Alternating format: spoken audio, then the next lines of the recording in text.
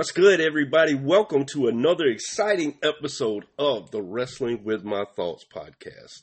As I'm waiting here to be joined by my co-hosts, Brandon and Kurt, I want to thank you guys for taking your time to join us today. Taking time out of your busy schedule to listen to our show, we definitely appreciate that. We appreciate the support and the love. We got quite a bit to talk about today. We're going to be going through the review of Forbidden Door. We're going to be talking about our predictions for Money in the Bank and a little bit of stuff in between. Brandon, what's going on, man? How you doing? Hey, good morning. How you doing, Ron? I'm good. Good, man. I cannot complain. Oh, man. Waiting on Kurt to join us here. How's your week been? My week been pretty good. I can't complain. It's been pretty good. Been pretty relaxing, productive. Got a lot done, and I just been chilling. Okay, cool. And this and week, lucky you. And well, hold on. I'm sorry. I didn't mean to cut you off.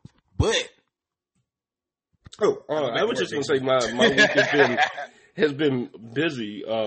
Work has been crazy busy. I guess leading up to this holiday on Tuesday, everybody's trying to get everything out because they're going to be closed for a day during the week. But I made it through. Hey, you'll be glad. I go back to work next week. I can finally. It's a little, I'm just doing a little something on the side. Make a little, supplement my income because even though I wish I was making the kind of money that I'm making now back 5 years ago. Man, I felt like I would have felt like I was rich.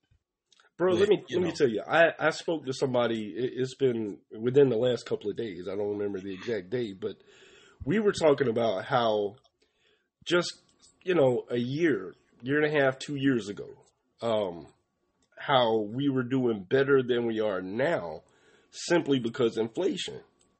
Yeah, and man, they, as I told you in our pregame, they went up on the rent here at my complex once again, and I just think from one lease to the next, I think it's just a stupid jump in price.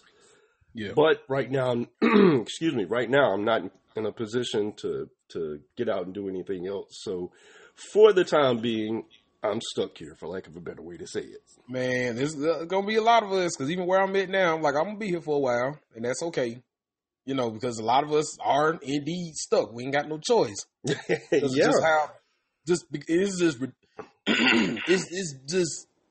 It's ridiculous. Good morning. Ridiculous. Good morning. Morning, Kurt. Yeah, we were just sitting here talking about the joys of making the same amount of money, but a year ago it went a lot further than it's going right now. Yeah. So it's frustrating. How's your week been, Kurt? Been good. Good. Really good. Ladies and gentlemen, before we get started on today's show, I do want to say thank you once again to Adam for joining us last week on the show. All three of us enjoyed having you here. I would like to plug the event that Southern Fried Championship Wrestling is having tonight. If you're in the Georgia area, check out Southern Fried Championship Wrestling, the Great Southern Bash. Bell time is 7 p.m. at the Monroe Boys and Girls Club at 405 Community Court there in Monroe, Georgia. Tickets are $20 and $15. I believe the $20 are the front row seats and $15 for general admission. There's going to be somebody there that we've seen on live national TV, Griff Garrison, with his tag team partner Marcus Cross. The team as Master and Machine will be in action tonight there. So if you get a chance, go out and check it out. And Adam, I just want to say thank you once again for joining us last week. So, gentlemen, this week's show, kicking it off, I want to start off by talking about the 25th anniversary of one of the greatest nights in wrestling, and simultaneously one of the worst nights in wrestling. The Hell in a Cell match between Undertaker and Mankind turned 25 5 this week on the 28th. Can you believe it has been 25 years since that match happened? No. And damn. So basically, the Hell in the Cell match is now a grown man. Right. It's legal now. You can buy beer. Like, yeah. Like, more than legal. Like, you in it now. Like, there's no turning back. Yeah. I mean, I can watch that match still today and still cringe just as much as I did watching it live back in 1998. Man, I've watched that match probably, I know, at least 100 times. Over the course of, ever since I got access to YouTube way back in 2008 that was, and I saw it for the first time because I didn't watch it live on pay-per-view, but and how I don't know, because I know I probably spent that summer with my grandmother, and I know that we had, pay-per-view and everything, but I just didn't watch it, and I ended up getting access to YouTube sometime within that 10-year frame whenever it came out, and typed in Hell in the Cell.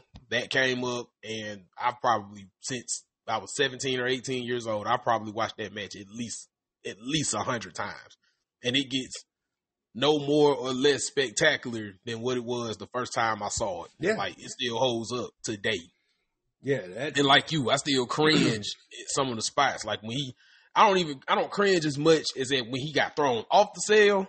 But I do cringe when he went through the cell, and you learn about what exactly happened, and everything, and just basically how close Mick was to actually dying, because he really legitimately, legitimately, he could have got killed that night. So, anybody that say wrestling is 100% fake, I'm like, go watch that match and tell me if he landed on a crash board or not, because back then it was the Wild Wild West, man. They didn't have as many safety measures as they did now. Those guys were the American gladiators for real. Yeah. And if he wouldn't have, I think the chair broke his fall or something when he went through the cage. I don't know that the chair broke his fall so much as that's where his head landed on the chair. It's where his head, but some kind of way the chair, in some kind of way, I can't remember, but in some kind of way the chair actually played a part in Mick actually surviving. Yeah, he did say that. He said the chair did break his fall from getting hurt. Okay. Yeah, because that probably would have knocked him out, paralyzed him, or that could have killed him from head trauma. Now, if you'll remember when he was thrown from the top of the cage, if he is like an inch or two more to the, I think, right, he hits the guardrail. Yeah, he hits the barricade. So he was lucky on more than one or two occasions that night. Absolutely. The kicker is, after the match is over, you have the main event with Stone Cold and Kane, first blood match. And at the end of the match, look who comes running down the goddamn aisle looking like a dog who just got a fresh pail of water and some food on a hot summer day. Tongue all out and everything. And and JR, and I remember the call, JR was like, what the hell is he doing out here? So, yeah. But one of the reasons I say is one of the best nights in wrestling, because that was just something that you're not going to see every time you watch a wrestling show. But the reason I say it's one of the worst things that happened, of course, what happened to Mick Foley, that was, we just talked about it. He could have literally died that night. But since then, I think not every wrestler, but a lot of wrestlers have tried to one up that moment. Yeah. And it's just like that's lightning in a bottle. Like you can't recreate it, but we as fans can tell when that shit is contrived and planned, and it just comes off as corny and fake. Before the end, you did not see wrestlers jumping off of these high-ass structures. Yeah. Except maybe if you saw like a scaffold match or something. Except when New Jack gets pissed off at you, they don't try to kill you off as a scaffold. Yeah, but I think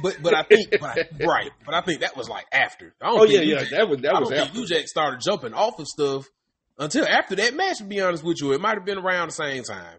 Yeah. But you just didn't see shit like that until after that match. Everybody was trying to one up that. And for a minute, man, it just seemed like, shout out to the Hardy Boys, it just seemed like folks was jumping off stuff higher and higher and higher and higher and higher. And I'm like, somebody's gonna go jump off.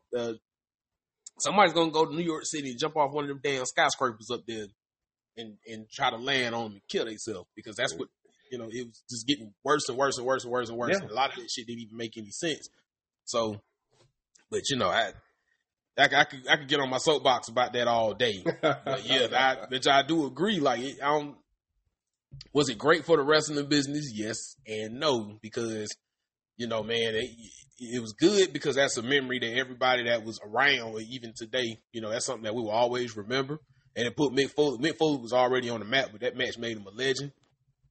But also, now the chances that a lot of these wrestlers are taking was taken directly from that match. Yeah. Because it just had such an impression on people, and it's like, shit.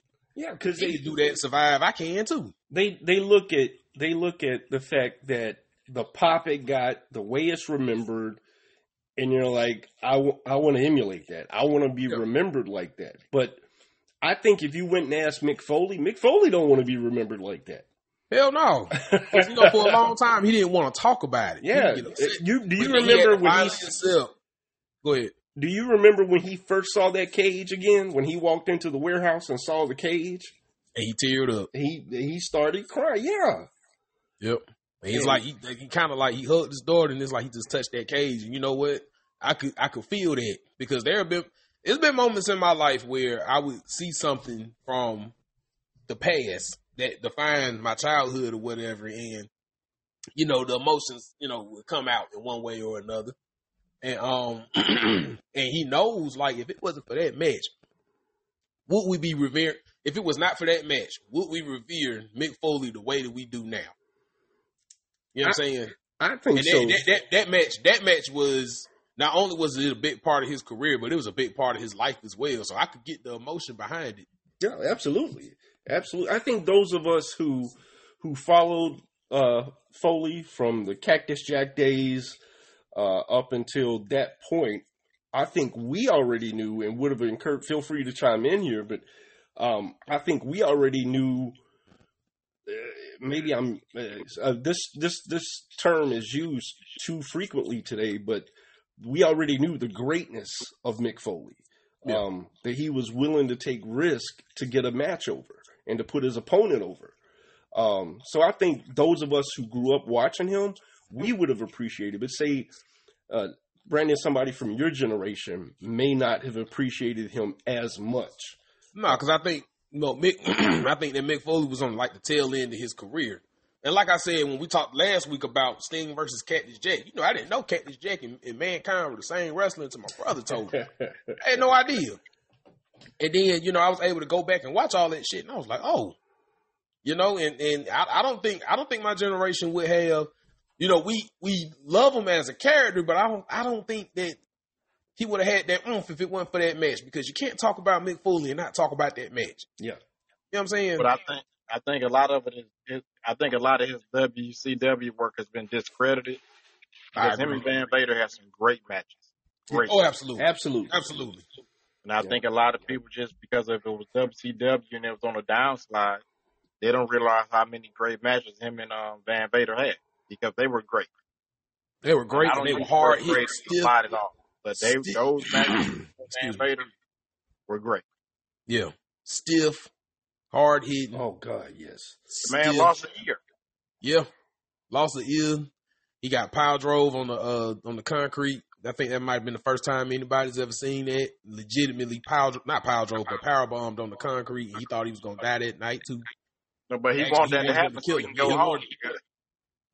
Yeah. Yeah, man.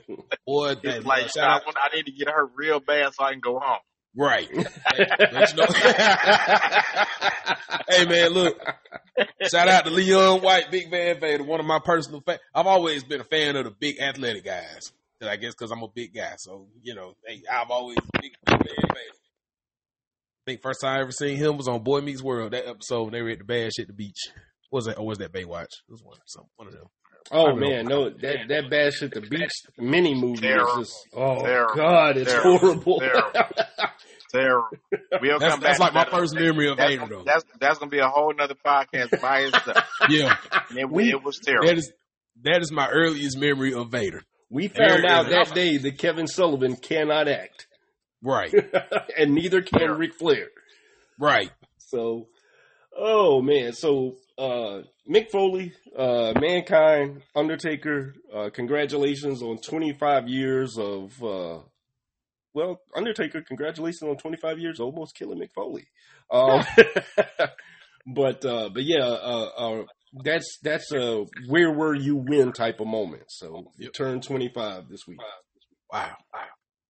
So, well, gentlemen, we also this past week had a pay-per-view to watch from AEW and New Japan Pro Wrestling, Forbidden Door 2. I did get a chance to watch some of it, but I had some technical difficulties and was not able to see all of it. I have read up on the matches, but I didn't get to see everything. So before we jump into this review, let me ask, do we want to cover the pre-show matches, or do we just want to jump right into the main card? No, let's jump into the main card. Oh, man. All right. There's Athena. All right. Let's jump into it. Stu Grayson and El Phantasmo, they were on the main card, right? No. Okay. I couldn't remember. I remember watching the match, but I couldn't remember if they were on the main card. All right. United Empire versus Los. I ain't even going to try to pronounce that. Nope. There we are. MJF versus Hiroshi Tanahashi. Championship match. MJF carrying the belt, taking on Tanahashi. MJF comes out the victor. Bleacher Report gave this a B-. I thought the match was this. I did get to see this one. I thought the match was okay. It wasn't anything special. If I were to give it a grade, I would probably say C. But it was nothing to write home about. Nothing special. I am not a fan. I kind of understand why they did it, but I am not a fan of the championship match not going on last. So that took it down a notch for me. Kurt, what did you think about this match between MJF and Tanahashi? I give it a D, and that's the same grade I give MJF with this title reign. Has not been good at all. This reign sucks and it's terrible. I don't disagree. Even though I like MJF as a heel, I like him as a heel either, but this reign it sucks. Yeah, I agree. It's been flat. It has been absolutely flat. Brandon, what did you think about this match? I gave it a C-. And you sound real enthusiastic about that. about that grade. Piggybacking on what Kurt said, what do you think about the title reign of MJF? I thought it would have been a lot better than what it is. It's like he talks more. To be honest, you know, I guess maybe this is just the type of person that I am. It's like less talk, more action. Mm-hmm. And I just feel like he talks too damn much. I want to see you actually do something. And the stuff that he's doing as a heel is fine, but it's like a lot of I don't know. I can't quite put it into words. I'm like, I just want to see you in the ring. I want to see you defend your title, and I just want to. I don't know. I guess maybe I just expected more, and I'm just not fulfilled at all. Yeah, I'm 100% with you. I think what AEW has done with MJF is his promos were very good. So they like they do with every damn thing else, they went overboard with it. So now they're giving him 20 minutes in a ring to cut a promo that just meanders on and on and on. So I'm with you. I agree 100% because if y'all remember in the early days of this review in AEW, I was a real big proponent. I loved MJF's promos. Now I'm starting to get tired of them because they go on for too long. So exactly. I completely agree. It is like I tune them out. Mm-hmm. At a certain point, yes. Anybody, the one thing that I love about Ric Flair's promos Some of his promos went on a little long too, but all of most of Ric Flair's promos, they meant something. He had some one-liners that you'll never forget, and it always led up to something. And Ric Flair got in when Ric Flair was one of those. He talked the talk and he walked the walk every night. So it's like I could buy into what he was selling. He didn't overstay his welcome. Everything meant something. Yeah. And he tied his personality into it as well. And once again, he has some one-liners that we'll, never forget. Space Mountain and, the alligator shoes and all that other. And, my personal favorite, my shoes cost more than your house. That's my personal favorite of all time. I love it. But ain't too many people, if anybody can say Ric Flair has ever had a bad promo or he just had a promo that just, you tuned him out. How in the hell you tune out Ric Flair? Can't. Maybe now you can, but right. Maybe like when he was in his heyday, his shit was on point. And so, with MJF, he started out that way. And, I'm thinking about, The Rock and all those guys too. Stone Cold, they got straight to the point and they meant business. The Rock had his one-liners and everything. And, but they meant business and they walked the walk and they talked the talk. MJF just talks, and doesn't always deliver. Right. So, well, moving on, the next matchup is CM Punk versus Satoshi Kojima. This match was decent. I liked it. It was part of the Owen Hart Cup tournament that I'm not really paying attention to. So it was what it was, but a good return singles match for CM Punk. Bleacher Report gave this match a B. I would probably say B minus for me. Brandon, what did you think about this match? I give it a C plus. It was okay. Okay, all right, and another rousing and enthusiastic grading. I got a feeling that's going to be a theme of this entire review, based on what we've seen and what we've talked about. Yeah. Kurt, what did you think about this one? I would give it a C. It was okay. Okay. Yeah, here Punk was getting more boos than cheers, which I think we're going to see more of that as time goes on. I think that's a good thing. I agree. I agree. Right. I like CM Punk better as a heel anyway. Yeah, absolutely. I love the heel CM Punk. Yeah, I think that's a good thing. Because he's an asshole. He's an asshole in real life. because he, as Brandon say, talks cash shit. Absolutely, and can bag it up. Yes, sir. All right, next up, we've got a great match featuring Orange Cassidy versus Daniel Garcia versus Katsuyori Shibata versus Zack Sabre Jr. You said great in Orange Cassidy. No, not a hint of sarcasm there at all, folks. Oh, man. If you've seen one Orange Cassidy match, you've seen them all. Oh my God, Bleacher Report gave this shit an A minus.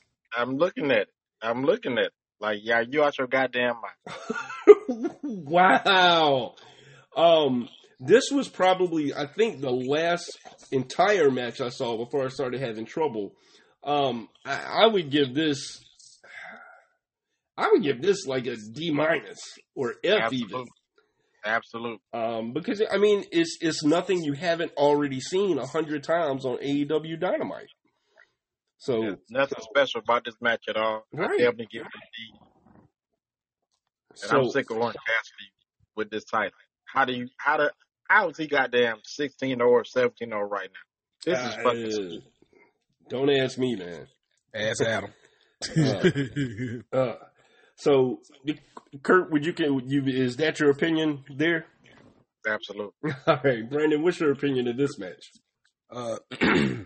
Number one, shout out to Daniel Garcia in this theme song, because that's that old pop, that's that Pop Smoke song that I like, and I noticed it because I'm like, damn, that sound familiar. And I think that name of that song is Gonna Go to the Moon or something like that. And I'm like, that would be a hell of a damn wrestling thing. And I'd be damned if somebody's actually using it. So shout out to Daniel Garcia for that. as far as the match, D as in dog. That's it. Yeah, man, that's something. The most talked about moment of this match was Daniel Garcia's entrance. Yeah. I love the song, and then he did something stupid. He was trying to, get in the mix or whatever, and every time he got hit, he started dancing. I'm like, what the hell's going on with all this shit? Yes. Oh man. Which, I ain't gonna lie, I chuckled a little bit because I'm like, what is he doing? But because it just came out of nowhere. But now my question is, I want to know how much Tony Khan is spending to use all this licensed music that he's using. That's a good question. I think he would be better served, and it would be much cheaper to hire an in-house person to make that music. Call Jim Johnston. Yep. That's the king of wrestling music. Call Jim Johnston. Next up, we got Sonata versus Jack Perry. I didn't see this match, so I really don't have an opinion on it because I didn't see it. But Bleacher Report gives this match a B. Brandon, what did you think about this match, and what grade would you give it? The match was okay. It was a couple times where Jungle Boy might pull it off as I predicted, but I was wrong. I gotta be the oddball sometimes. But the match was fine to me, and somebody, I can't remember who it was, but somebody smelled a heel turn coming, and that's exactly what happened. And so now, now we're going to see a heel Jack Perry. And that music is about to go. If y'all seen Dynamite the other night, he, cut his little promo and everything, his first heel promo, I guess. And we'll see where it goes from there. And I think that was Adam with the heel turn. Okay. Well, yeah, Adam nailed it. Yeah, I think that was Adam. Yeah. And I thought the match was okay. It was better than I thought. It was definitely better than I thought it would be. Absolutely. And for the last couple of matches, I forgot to give us the winner. The CM Punk match winner was CM Punk. The glorious Orange Cassidy match, the winner was Orange Cassidy. Urge.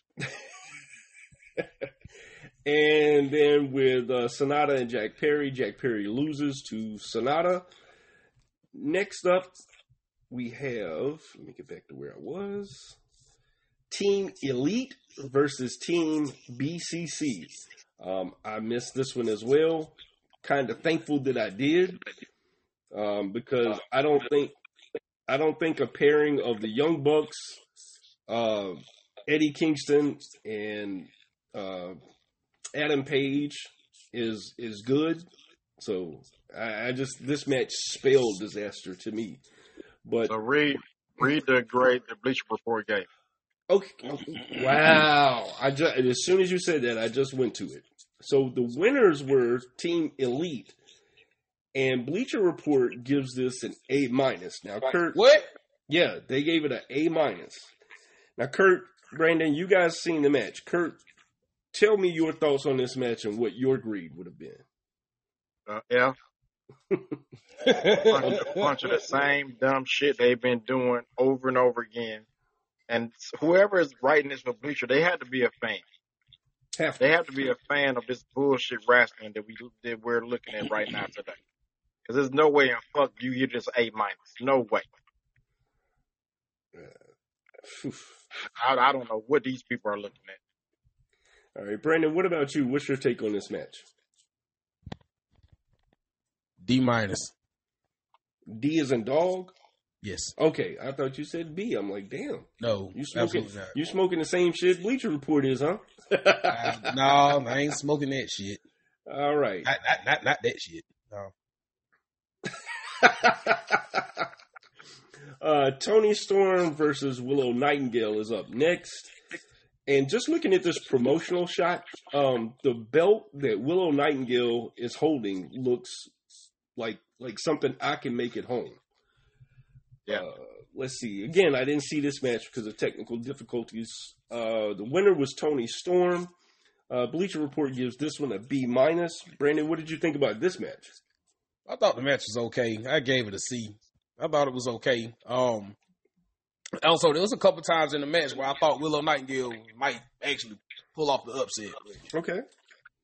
that didn't happen. And Willow Nightingale has actually like grown on me as a performer. So, and she's still growing on me. So it was fine for what it was. Of course, I forgot the name of their little group or whatever, but of course they, got into the action or whatever. And, we all. Outcast. Yeah, the Outcast.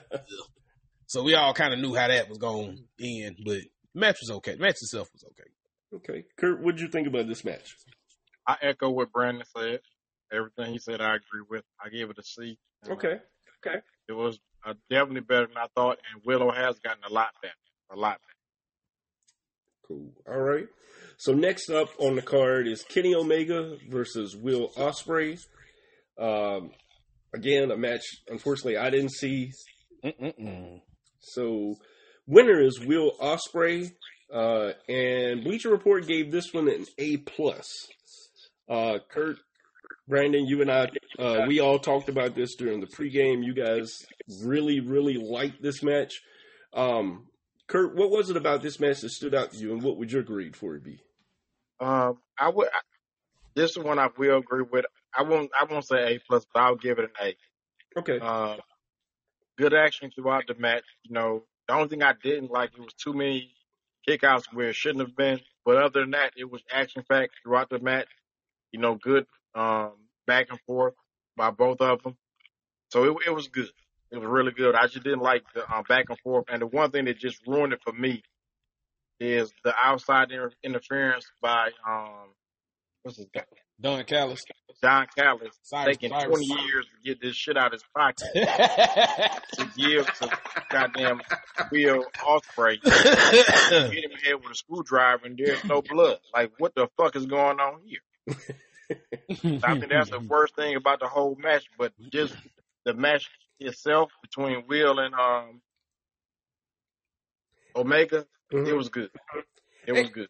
And see, that's what kills me. Moxley can take a backdrop and he blades and bleeds all over the place. But not even on the back of the head. Yeah. But a guy gets supposedly stabbed with a screwdriver, and there's no blood? That doesn't make sense to me. So, Brandon, what did you think about the match? And what stood out for you, and what grade would you give it? Well, so first, to clarify the blood, he did bleed. It was just we didn't actually see him bleed until after they counted 1, 2, 3. So he did bleed. They just didn't show it right away. Okay. However, like Kurt, I give the match an A. I thought that this was the best match of the whole night. To me, the match over-delivered itself. It was action-packed, great action.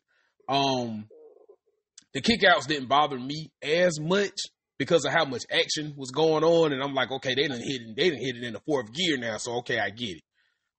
The only thing that I did not like about the match that kept it from getting an A+ from me is Don Callis being thrown out of the match, and then he comes back 5-10 minutes later, and then, it took him 20 years to get the damn screwdriver out of his pocket.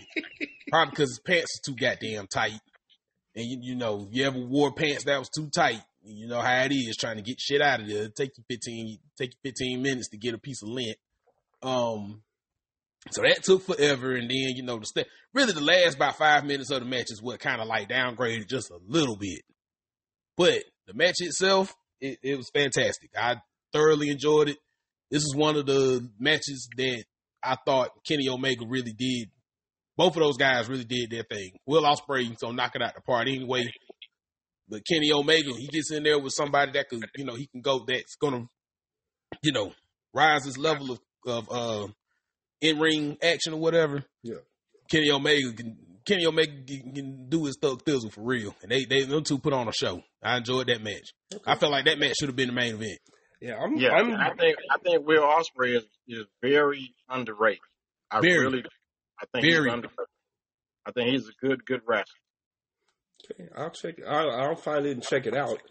I think. Well, I don't mean to cut you off, Ron, but I think he's underrated because Will Ospreay hasn't gone national yet, to where he's in a national audience. The only way you know about Will Ospreay is if you're, within the internet wrestling community where, we watch everything, but the casual fan don't even know who he is because he hadn't hit the quote unquote big time yet. Whenever that day comes, and I've heard seen some stuff like some rumors where the WWE was trying to, gauge him to see if he wanted to come on over. I think it'd be great for his career. I think everybody that's great in some way got to at least do one little tour over there at least one time, and then if you want to call it or whatever, then that's it. But Will Ospreay is very underrated, and hopefully he makes it. To the WWE, and he's able to really be Will Ospreay. That's yet to be seen, but I digress.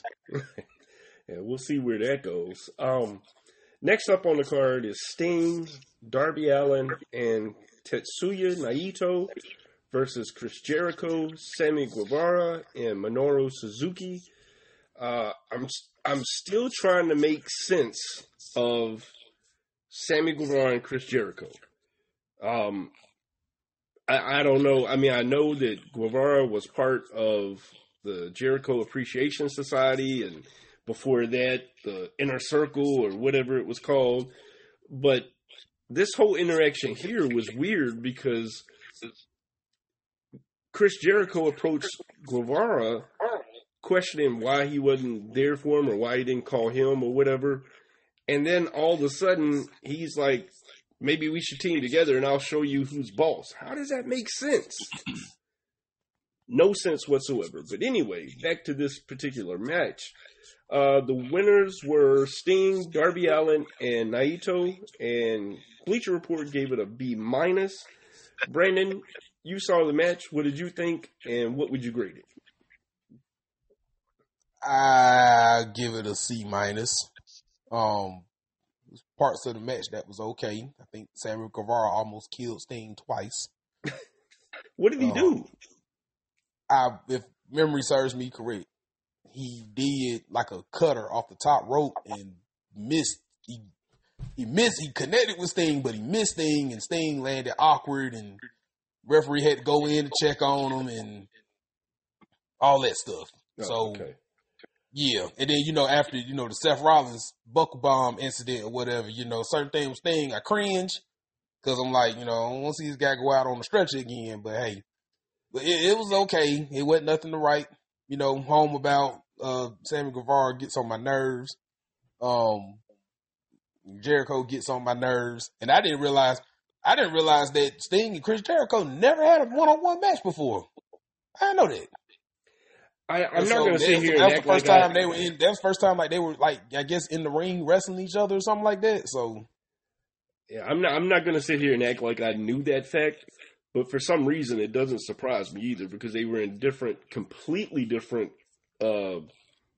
echelons in WCW.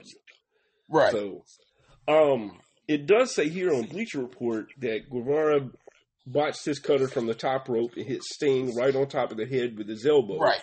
Yeah. Said that Sting was fine, but it was almost much worse. Yeah, it looked pretty bad. Okay. That was scary. It looked pretty bad. It really did. Kurt, what did you think about the match, and what grade would you give it? I would give it a D. Nothing to write home about at all. D as in damn, that was a botched ass match. Yeah. Yeah. And then Sammy Guevara went and tried to buy him some time. He went and did, he slid and did the little thing, put his hand on his head, he laying down and all that shit. And it looked like Jericho was kind of yelling at him like, what the fuck did you just do? Like, that's what it looked like on camera or whatever. But, it turned out all right. I chuckled at that a little bit. It was like, Jericho's the dad cussing at the son like, do you know what you just did? So, yeah. Oh, man. Next up, main event of the evening, Mr. Bryan Danielson versus Mr. Kazuchika Okada. The winner is Bryan Danielson by submission, and Bleacher Report gives this match an A. Kurt, what did you think about the match, and what grade would you give it? I don't know what these people smoking. It went way too long. Danielson looked old. He need to hang it up. This was not a good match at all. Okay. Not one. Damn. All right. Brandon, what did you think about the match, and what grade would you give it? I didn't think it was a bad match. I agree. It did go on a little longer than what it should have, especially considering what I'm getting ready to say in a moment. But I gave it I gave the match a C. I like Daniel Bryan coming out to the final countdown. I thought that was pretty cool. And on top of that, in case some of y'all didn't know, and I'm still trying to figure out when exactly this happened, Bryan Danielson wrestled the last 10 minutes of that match with a broken arm. It was a clean break. Clean break. He had a broken arm, and you wouldn't have been able to tell because I guess his adrenaline was still going. So, adrenaline. And yeah, he snapped his arm in half, and you couldn't even tell. And we're still trying to figure out, well, what the hell, what part of the match did that actually happen? Where he land on his arm or something? And but it's clean. If you look on, you get online and you look up Daniel Bryan's X-ray and you see his arm, it was Jesus. That was a clean break. Yeah, one of those bones. I read something this morning where he said that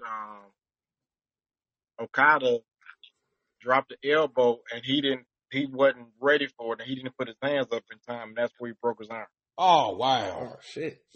Damn.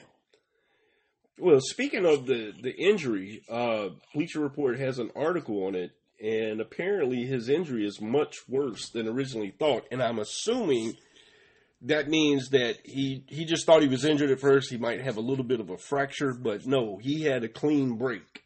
Mm-hmm. It says Bryan Danielson broke his arm during his submission win over Okada in the main event of AEW and New Japan Pro Wrestling's Forbidden Door last weekend. But the injury turned out to be much worse than originally feared. WWE Hall of Famer Brie Bella, who is Danielson's wife, shared a photo of Danielson's X-ray on her Instagram stories, and it showed a significant break. It's not a significant break. It's a clean break of one of those bones in his forearm.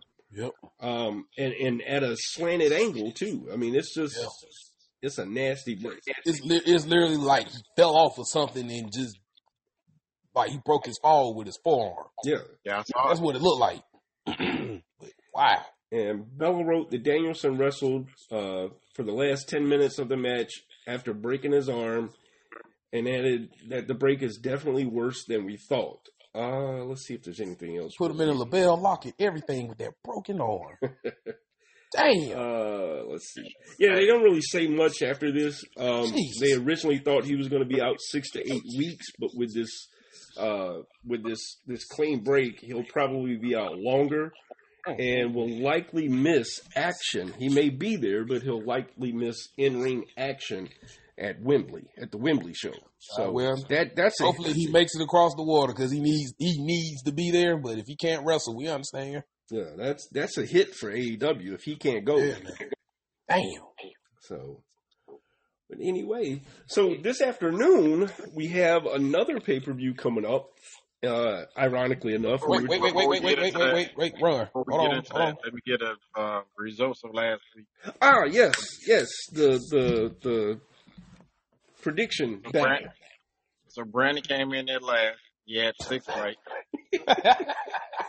Ron was right behind him with 7 right. Adam and Hill Club were tied for 2nd place, and then I won. I demand a recount. Collusion. Yeah, nah, that's a full. Nah, but you changed some of your stuff. No, I did not. Go back and listen to it. I'm just talking. The only reason Adam didn't win, Adam could have won but Adam gave a DQ finish for Danielson Okada. If he would have picked somebody, he probably would have been tied with me. I don't know why he gave a DQ finish. I was kind of surprised with that. Okay. See, that's what look. You know what though? I guess I'm still a gambler at heart. That's what I get. Hey man, I knew I shouldn't have took Jungle Boy. You took Jungle Boy, Osada, Shibata. Yeah, that's what screwed you up. Shit, but nah, look. Okada was a legitimate. You couldn't go wrong either way. But man, oh well. I ain't no sore loser today. Blame it on Jungle Boy. Proceed, Ron. Make me sick. Wait a minute now.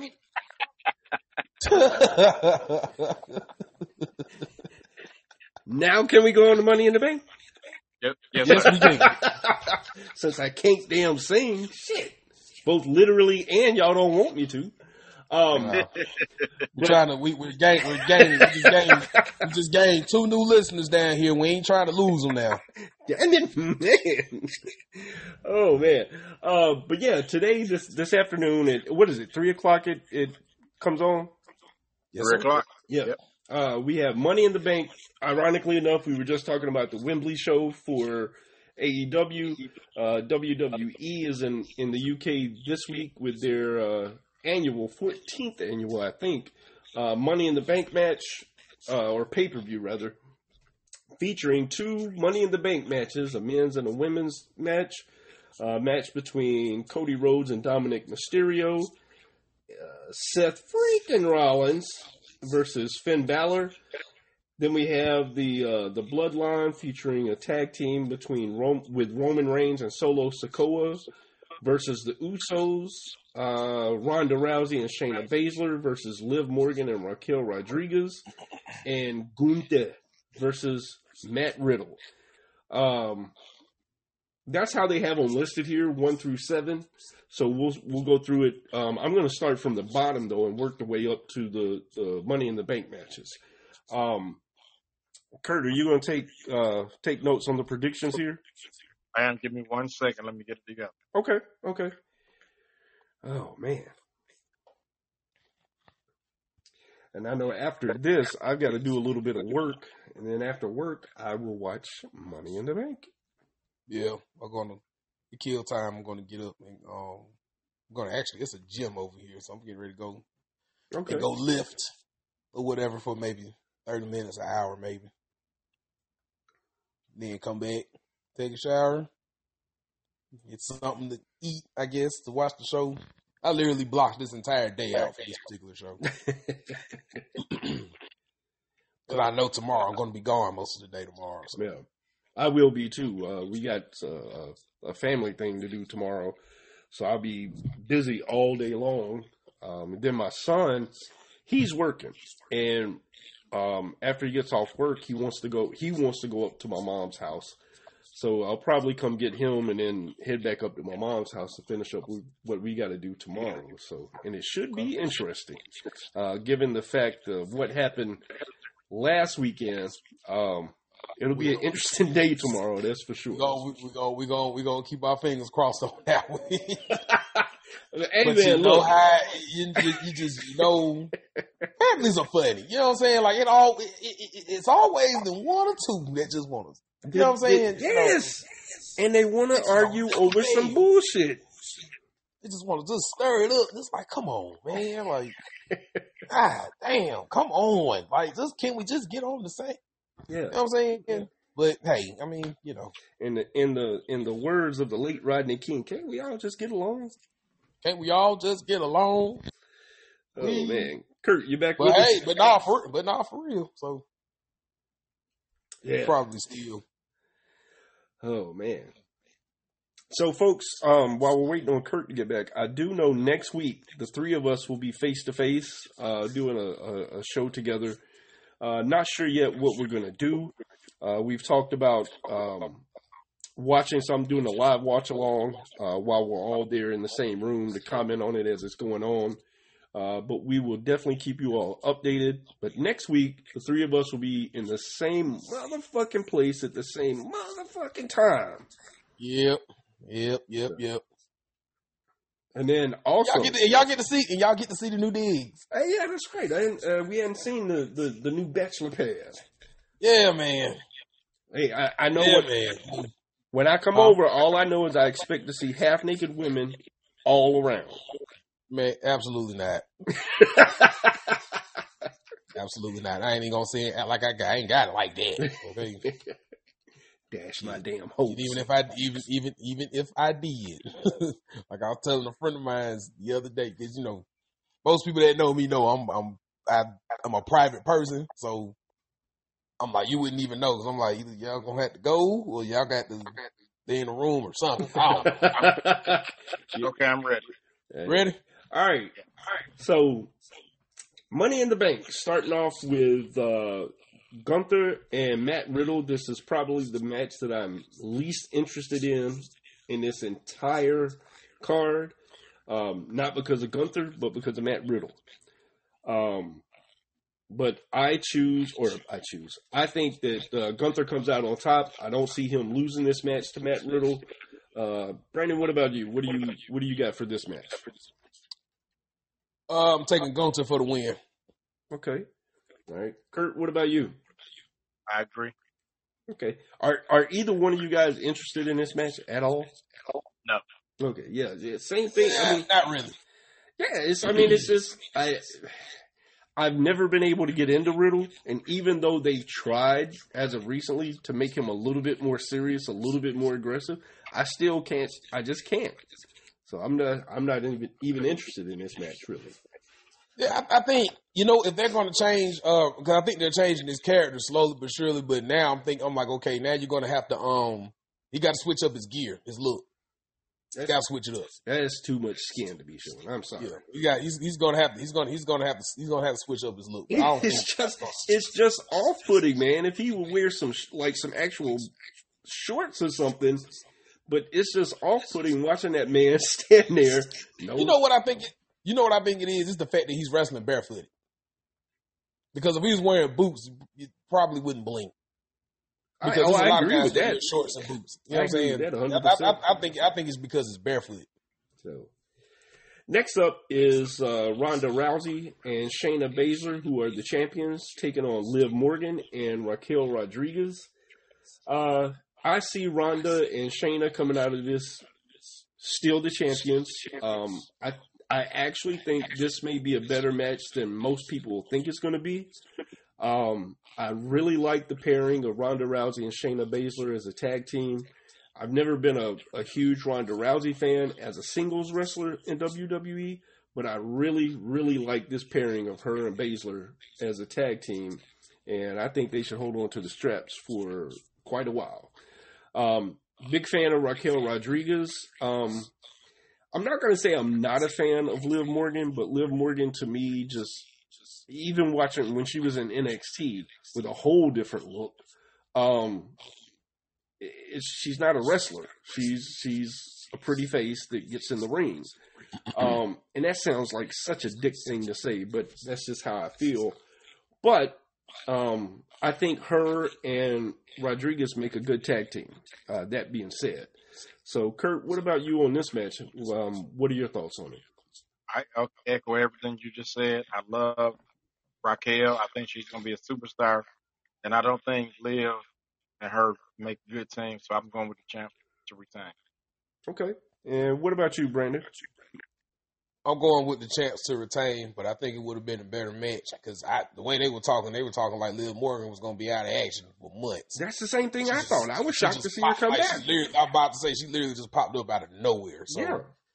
I think that for what it's worth, they should have been. If it wasn't going to be that long, they should have let them keep. They should have let them keep the titles. Yes, and then I would have been cool. And then to me, it would have made the match a little bit more intriguing. Let them keep the titles, and then Rousey and Ronda Rousey and Shayna Baszler go and beat them for the titles, and then off to the races we go.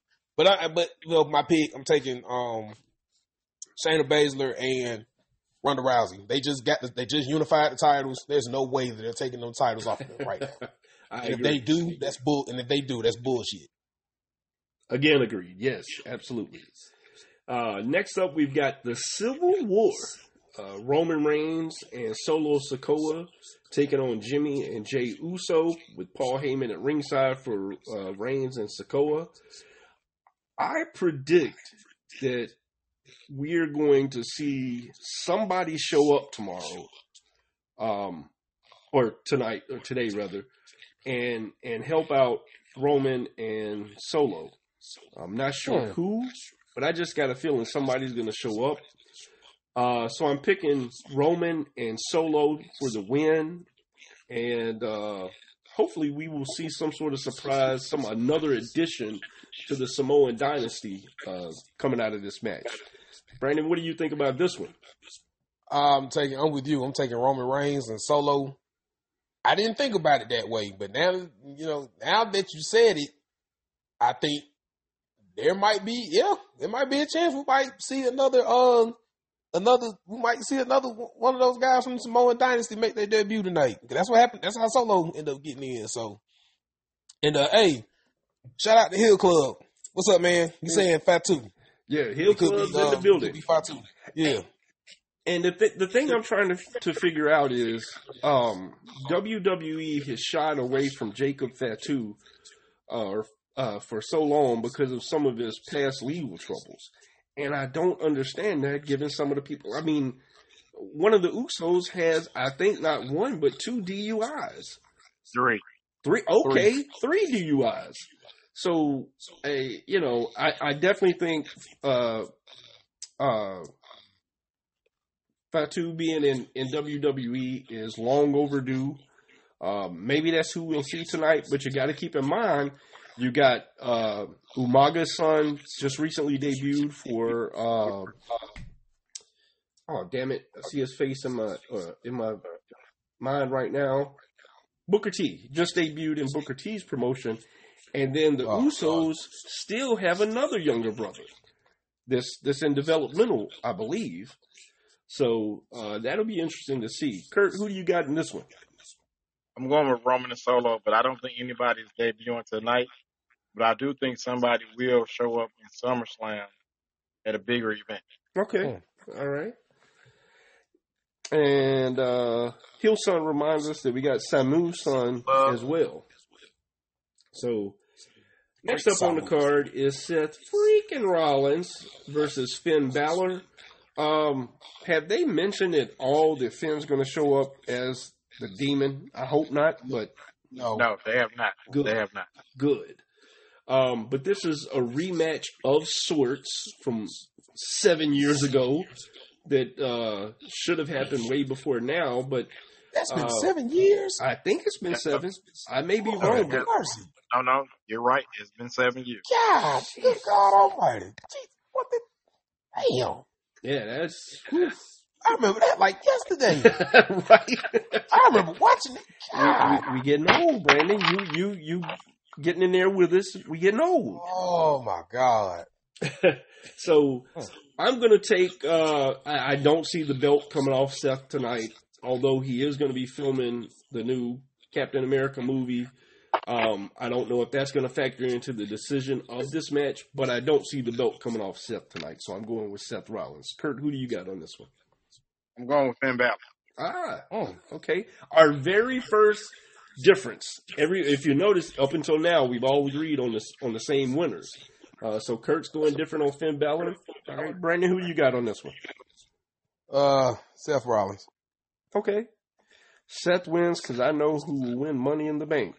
Hill Club, you got an inside scoop? All right, so coming up next, we've got Cody Rhodes versus Dominic, or as Rhea would call him, Dom. We got Cody Rhodes versus Dom Mysterio with Rhea Ripley. I'm going to go different on this one. I think Dominic wins this one, but in a crazy fashion, not in a straight up clean win sort of way, but I think Dominic wins this one through some sort of interference. Brandon, what do you got on this match between Cody and Dominic? Man, Cody's winning. Okay. All right. And what about you, Kurt? I'm going Cody as well. Okay. All right. Dom. Every time I see them two together, I just bust out laughing. My little Dom. Oh my God! I'm sorry. That's just some good shit. I literally just fall out. Like, I don't know. He has absolutely cemented his place as a wrestler by just being himself. Yeah, and I'm sure he's playing it up a little bit. Don't get me wrong, but I mean, he's not horrible in the ring, but he's not great either. But just the fact that he gets as much heat as he does says a lot. And he is getting to a point where he is getting ready to let loose on that audience. It's building every single week. Yes. And I'm waiting on the day where he just let loose on their ass. I can't wait. I'm like, and I hope he don't stumble or nothing, because when he finally let loose and get them a piece of his mind, that's going to be gold. I need to see them bring back that New York City police van and have him come out like that again. That shit was fun as hell. That was great. That was great. Next up is the women's Money in the Bank match. You have the participants Zelina Vega, Becky Lynch, Zoe Stark, Bayley, Io Sky, and Trish Stratus. Out of this group of ladies, the one that makes the most sense to me is Becky Lynch, given everything that's going on. I would like to see Io Sky win it, but I think Becky is going to win this. Kurt, who do you got in this one? I am going to go with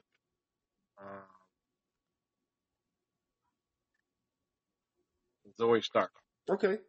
All right, he's going with Zoe Stark. Brandon, who do you got in this one? The master of the sky, Io Sky. All right. That's who I would like to see win it. I think what's going to happen is Becky is going to get to the top where she almost has it in some kind of way. Trish and Zoe Stark going to cost her. Okay. And then next thing you know, one thing is going to lead to another. And Io Sky is going to she's going to get up there and she's going to get that briefcase. Okay. All right. Next up is the men's Money in the Bank match featuring Ricochet versus Shinsuke Nakamura versus. I thought you was about to. I thought you better not butcher that man's name. No, it's Takeshita's name that I butcher every time. No, but it sounded like you was about to say Naka something.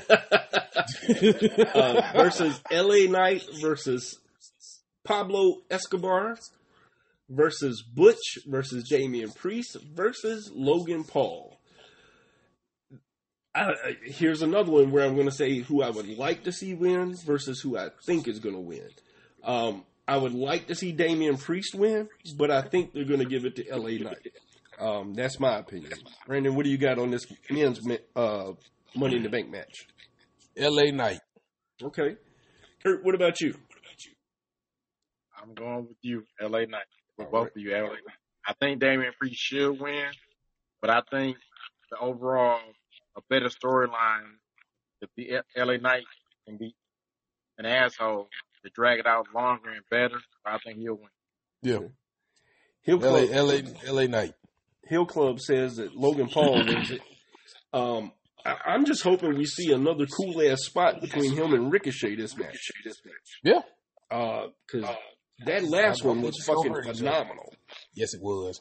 So, but that's Money in the Bank. Those are our predictions. And that's all of it? Yeah. It's only 7 matches. Damn. That's the big difference between them and AEW. That's why you had like a 4.5, 5 hour pay-per-view with Forbidden Door, because they had 11 fucking matches on the card plus the pre-show. With WWE, I know they have a pre-show and they'll have a couple of matches on it, but they only have 7 matches on the main card. So, well, the cool thing is it's in the middle of the afternoon, so you don't have to spend the rest of your. If it goes the way I think it's going to go, the pay-per-view will be done by 6:00. So you're still over here on the East Coast and everywhere else. You still have time to get up and go off and do whatever it is you want to do if you want to. So that's pretty damn cool. I really like how the WWE is doing these premium live events. I hate to say it, but well, fuck it, pay-per-views, damn it. I like how they're doing them now. They're cutting them shorter. They're going overseas, and there's different start times, and they're on Saturdays. And it's not like it's hard. I'm not saying that it was hard to watch it before, but it's not. It's a little bit. It's like it's more convenient. And I actually like to see them go overseas and have these big shows with these different crowds. And it's not like, you remember how like back in the day they had like Insurrection and all that, where you had to catch it like over. You couldn't even watch it in the States. You had to wait till it came out on tape. And so I like how they're going overseas and doing these big shows and everything, and we get to see all of these different audiences and all that. Man, I think it's pretty damn cool. Yeah, I definitely love the fact that WWE switched their pay-per-view days to Saturday.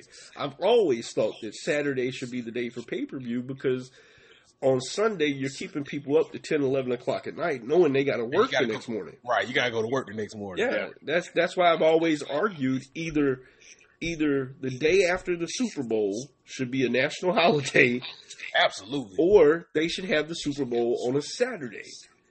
Or they should have the Super Bowl at 1 o'clock in the afternoon. That too. Or 2 o'clock 4 o'clock in the afternoon. Something. Because then the Super Bowl used to be like in the daytime. Yeah. Like early in the day. I believe so, yes. I think it had like a 1 o'clock start time. Yeah, so why we can't have the Super Bowl? Like, I could do 3 o'clock for the Super Bowl. And then, they give you time when once the game over, you got time to decompress and everything. And too many commercials to be paid for. Yep. Damn Super Bowl 5 hours long. And then you got don't nobody want to sit there. Don't nobody want to sit there and watch the pregame for 6.5 hours. You get the money out the commercials. Yep. That's exactly why they can get more money off ads in prime time. As the Super Bowl grown bigger over the years, they pushed it back because they realized they can sell these commercial spots for 20, 30 seconds for millions of dollars, and that's why they so late now. Man, one day you're going to have a Super Bowl. Because back in the day, there were no commercials to advertise anything. Yeah. And as it's grown over the years, you have more stuff to produce and sell, so that's why it's being pushed back now. So, wait a minute. So, okay. On Super Bowl Sunday, everybody's going to go to church. Okay? So, if you have a 3 o'clock start time, that's going to affect how many people are going to sit down and watch the game and look at those commercials. They have to put it, like, late in the evening and make it last everybody is at home. Everybody is home, Nick. Well, most people are at home. I think there's two things that factor into that. One, they're taking into account the people on the West Coast, because if you start the game at 3 o'clock, it's earlier on the West Coast. And then two, it goes back to money. The ad time for prime time, I believe, is much higher than it is during the afternoon. That's correct. So they stand to get more money. Yeah, man, that's what I tell people now. That's why I talk about with Raw. I wish Raw would go back to 2 hours, but there's too much fucking money being made for it to ever go back. Damn. That's pretty much, you know what? Everything pretty much have gone corporate. So listen, in 1981, the first Super Bowl I ever saw with the San Francisco 49ers and Cincinnati Bengals, there were no fucking commercials. Wow. None. The shit, it was normal commercials like we see every day. And then after that, once Dan Marino came into the league in 83, it blew up from there. Wow. Man. So we could kind of say that Dan Marino he ain't put the NFL on the map, but he was like one of the first real superstars. When Joe Montana was in the Super Bowl, if you go back and look at it, it was the shaving commercial or Head and Shoulders, whatever, but that's what started all of it. Yeah. Because those were two of the best quarterbacks in the NFL at the time, hands down. Yeah. And Dan the best, the absolute best. Niggas number one offense versus number one defense or something like that. The rookie of the year and the fair hair, boy, and that's where it started with Dan Marino and Joe Montana. Wow. And after that, it was all for the race.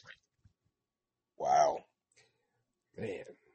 There we go. Like you said, everything is going corporate. Everything's got a price tag attached to it now. And let's talk about. I want one day for the three of us to do a deep dive on ticket prices for wrestling events, but that factors into what I'm about to say as well. But families have been completely priced out of doing anything as far as sporting events, a wrestling event, a baseball, anything, man. Because all right, Kurt, let's use Kurt as an example. A family of 4. If Kurt wants to take his family to a football game right now, Kurt is going to easily spend $300-400. Yep. And that's crazy to me to go watch a football game, and that's just to get in the door. That's not including, getting something to eat, maybe some souvenirs or whatever, a shirt. And with wrestling, it's the same way. Have y'all saw what some of these AEW events are charging for ringside seats? At least with WWE, if you get a ringside seat, you get to take the chair home. Really? You know that? Now, I think at the pay-per-views, yes. I think they started doing it for WrestleMania. But now I believe they do it for every pay-per-view. If you have the ringside seat, you get a commemorative chair to take home with you, I believe. Oh, well, that's a hell of a deal. Back in the day when I used to go to the Omni to go watch wrestling, NWA, it was $5 to get in. Yeah, and it's the best pepperoni pizza I have in my life was $1.50 a slice. Wow. One of the older guys that I used to work with when I did security, his name is Mr. Joe. He was he grew up north. He was actually friends with Muhammad Ali. Got a picture with him and everything. Nice. When he was back before Muhammad Ali was Muhammad Ali, he was still Cassius Clay. I think they grew up in the same neighborhood or something like that. He showed me he went to the very first Super Bowl, and the ticket it was between. Well, I'll take that back. It was between Super Bowls 1, 2, or 3. I can't remember exactly which one. And he showed me the ticket because he had like a book of just memorabilia and stuff that he kept. That damn Super Bowl ticket was $20. Yeah. And I have a picture. I have a picture of it somewhere. If I find it, I'll send it to y'all and show y'all. Please that ticket was $20. I believe 20. And I'm like, and the seat wasn't bad. He was right there on the 50-yard line, down in the lower bowl. It was $20. I believe $20. $20 go to the Super Bowl in the parking lot now. Hell no, that shit. Parking itself is gonna cost you $100, and then for you to get into the game. First of all, you got to know somebody to get in, and on top of that, the ticket is gonna cost you no less than $1,000 to sit in the bleeds. Yep, that's crazy. So it's like the casual fan, because going to Super Bowl was on my bucket list. Now, the closest thing I've gotten to the Super Bowl was when the Super Bowl came here to Atlanta, and I was doing security, and we had all the Super Bowl events and stuff going on, and I got to go shake Dan Marino's hand. That was the coolest shit of it. He was drunk as hell, but I got to go shake his hand and say what's up to him. Yeah. I can tell y'all some more about that night, but I got to tell y'all off here. So my aunt, when Dallas played Buffalo here, she worked for Nabisco, and they had tickets out, and she's like, I have tickets to the Super Bowl. Do you want to go? I said, listen. I said, you'll be better off selling those tickets versus giving them to me. And she sold. I said, go ahead and sell them. I should have went, but she had 2 of them. But I was like, go ahead and get the money. Man, I don't went to the Super Bowl. That's literally, it's on my bucket list, but it's like we're pretty much priced out of it. Go one day. Yeah. My cousin went to the last national championship game that Georgia played in and lost. They won against Alabama. Yeah, that was Alabama. Yeah, he went to that. He told me what the ticket. I'm not gonna put that information out here over the airwaves, but he told me what the tickets cost, and I was like, "Holy shit!" And it's crazy. I'm looking now at let's see, WWE Friday Night SmackDown on the 28th at Smoothie King Center. There were some $20.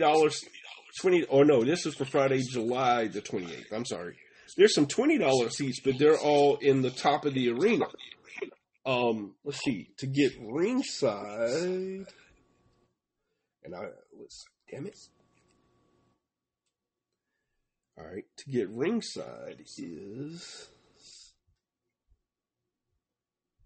but they don't have any available that's actually ringside. So let me choose this one here.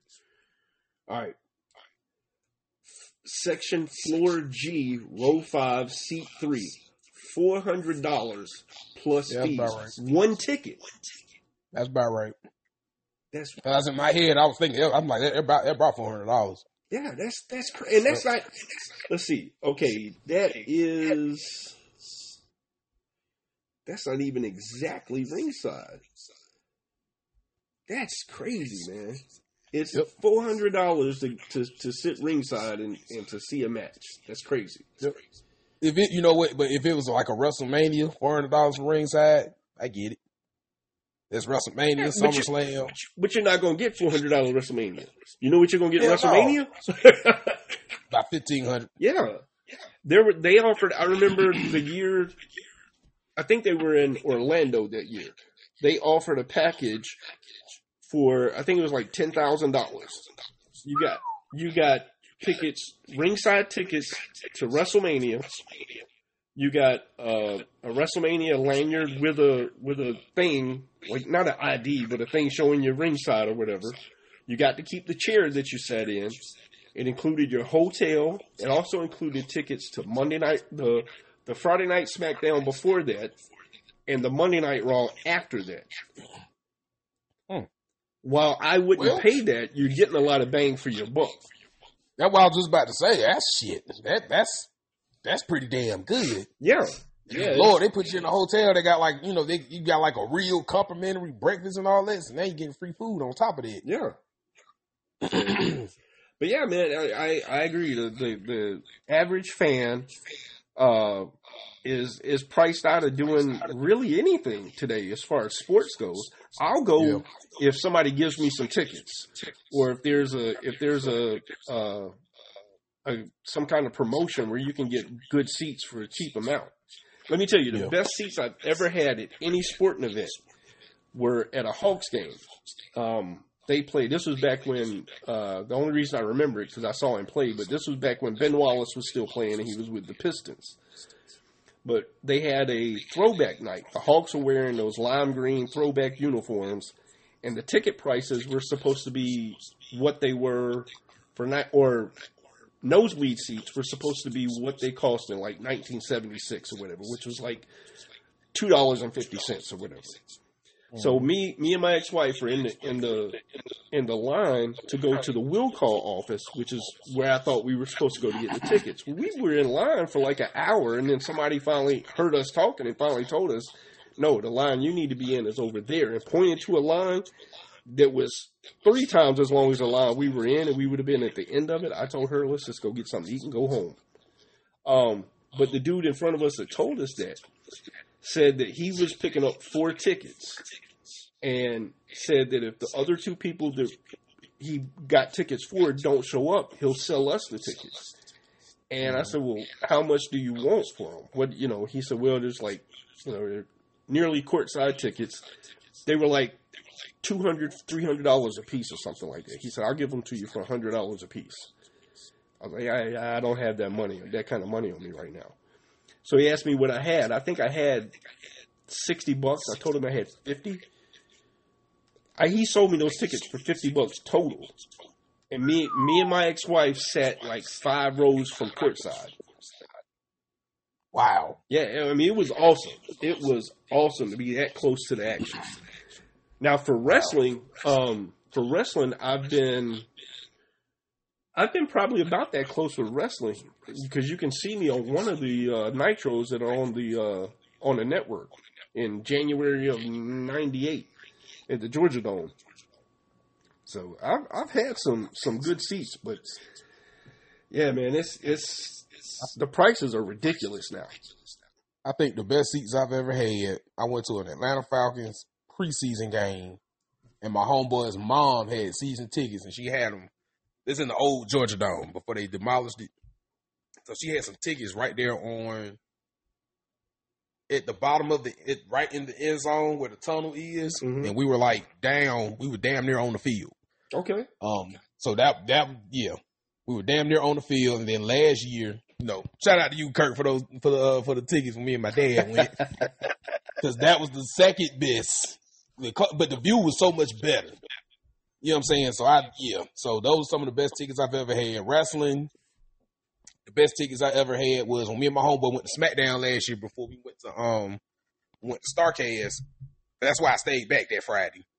Went to SmackDown, and we were sitting down in the lower bowl, like facing the entrance or whatever, and you could see because we were sitting up high kind of, but we was low enough to be able to see everything, and you can see every damn thing. That's the first time I ever saw Brock Lesnar in person.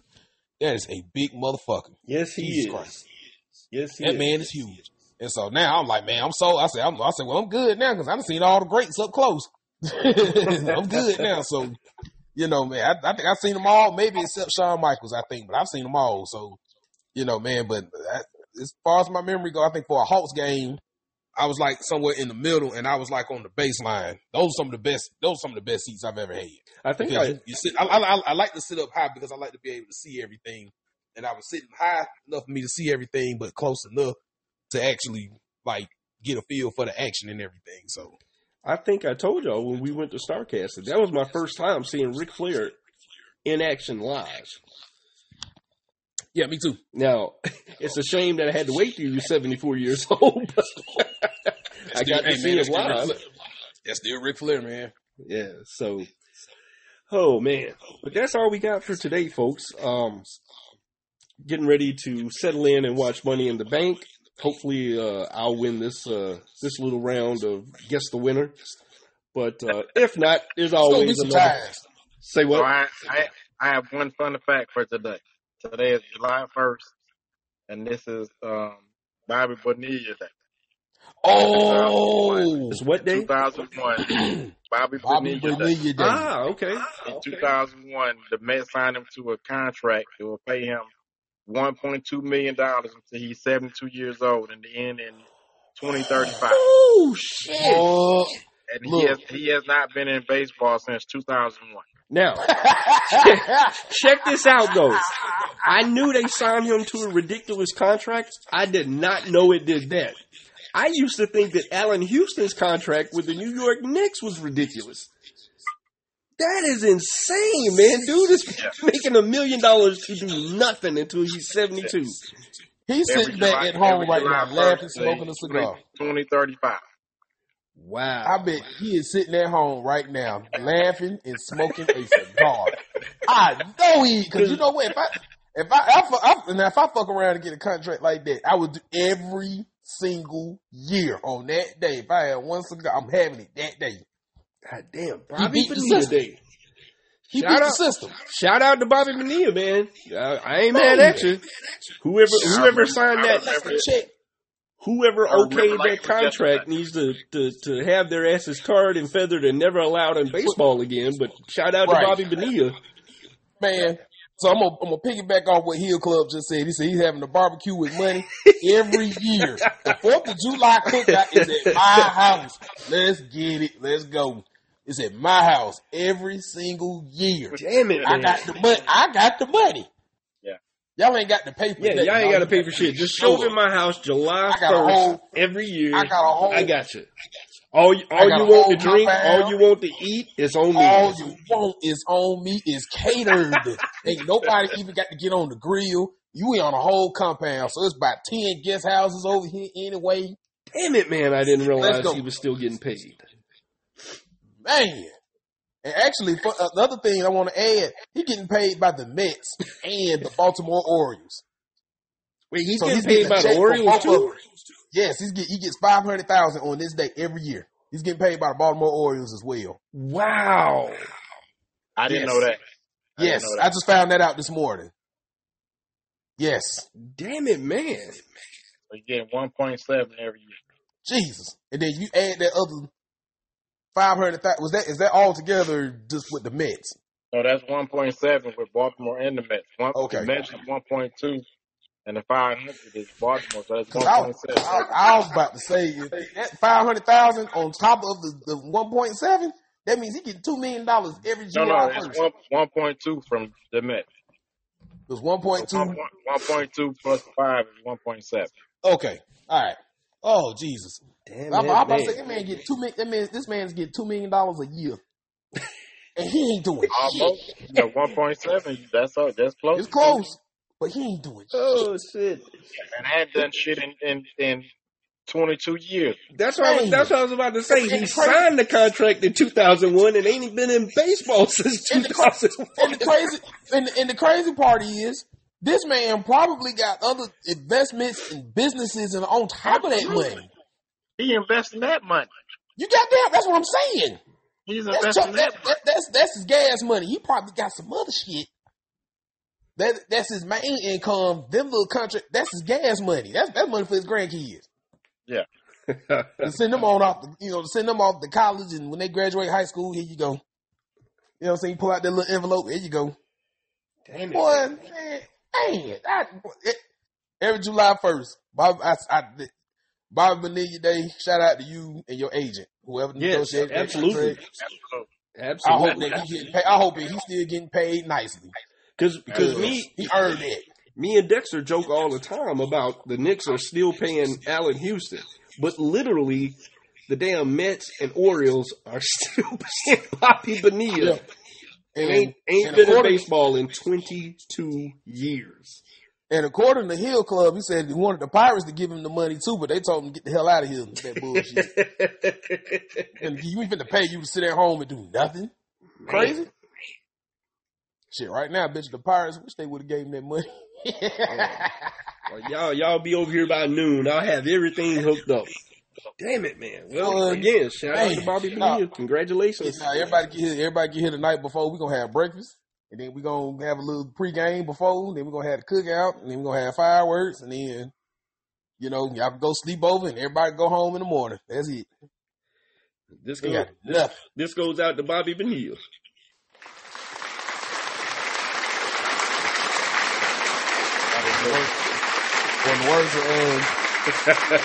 Or in the words of Charlemagne the God, drop one of the clue bombs with Bobby Bonilla. Boom. And this goes out to the Mets and the Orioles. Wait, wrong one. Yeah, let's just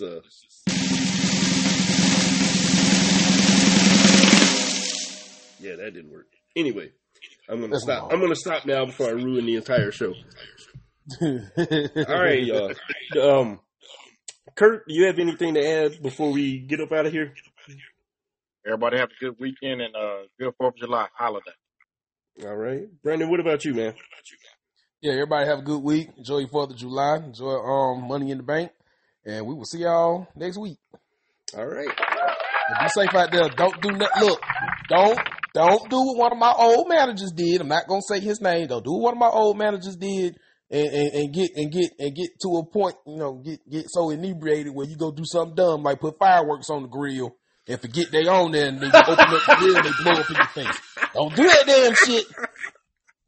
That's something I'll never forget for as long as I live. Wow. But shout out to you, sir. He healed up nicely, but it was, oh my God. It was, yes. So everybody be safe out there, man. Y'all be cool. All right, everybody. Y'all be safe out there, man, and just, be smart with the fireworks. Yeah. Be careful. Take care. We'll talk to y'all next week. All right, y'all. Peace.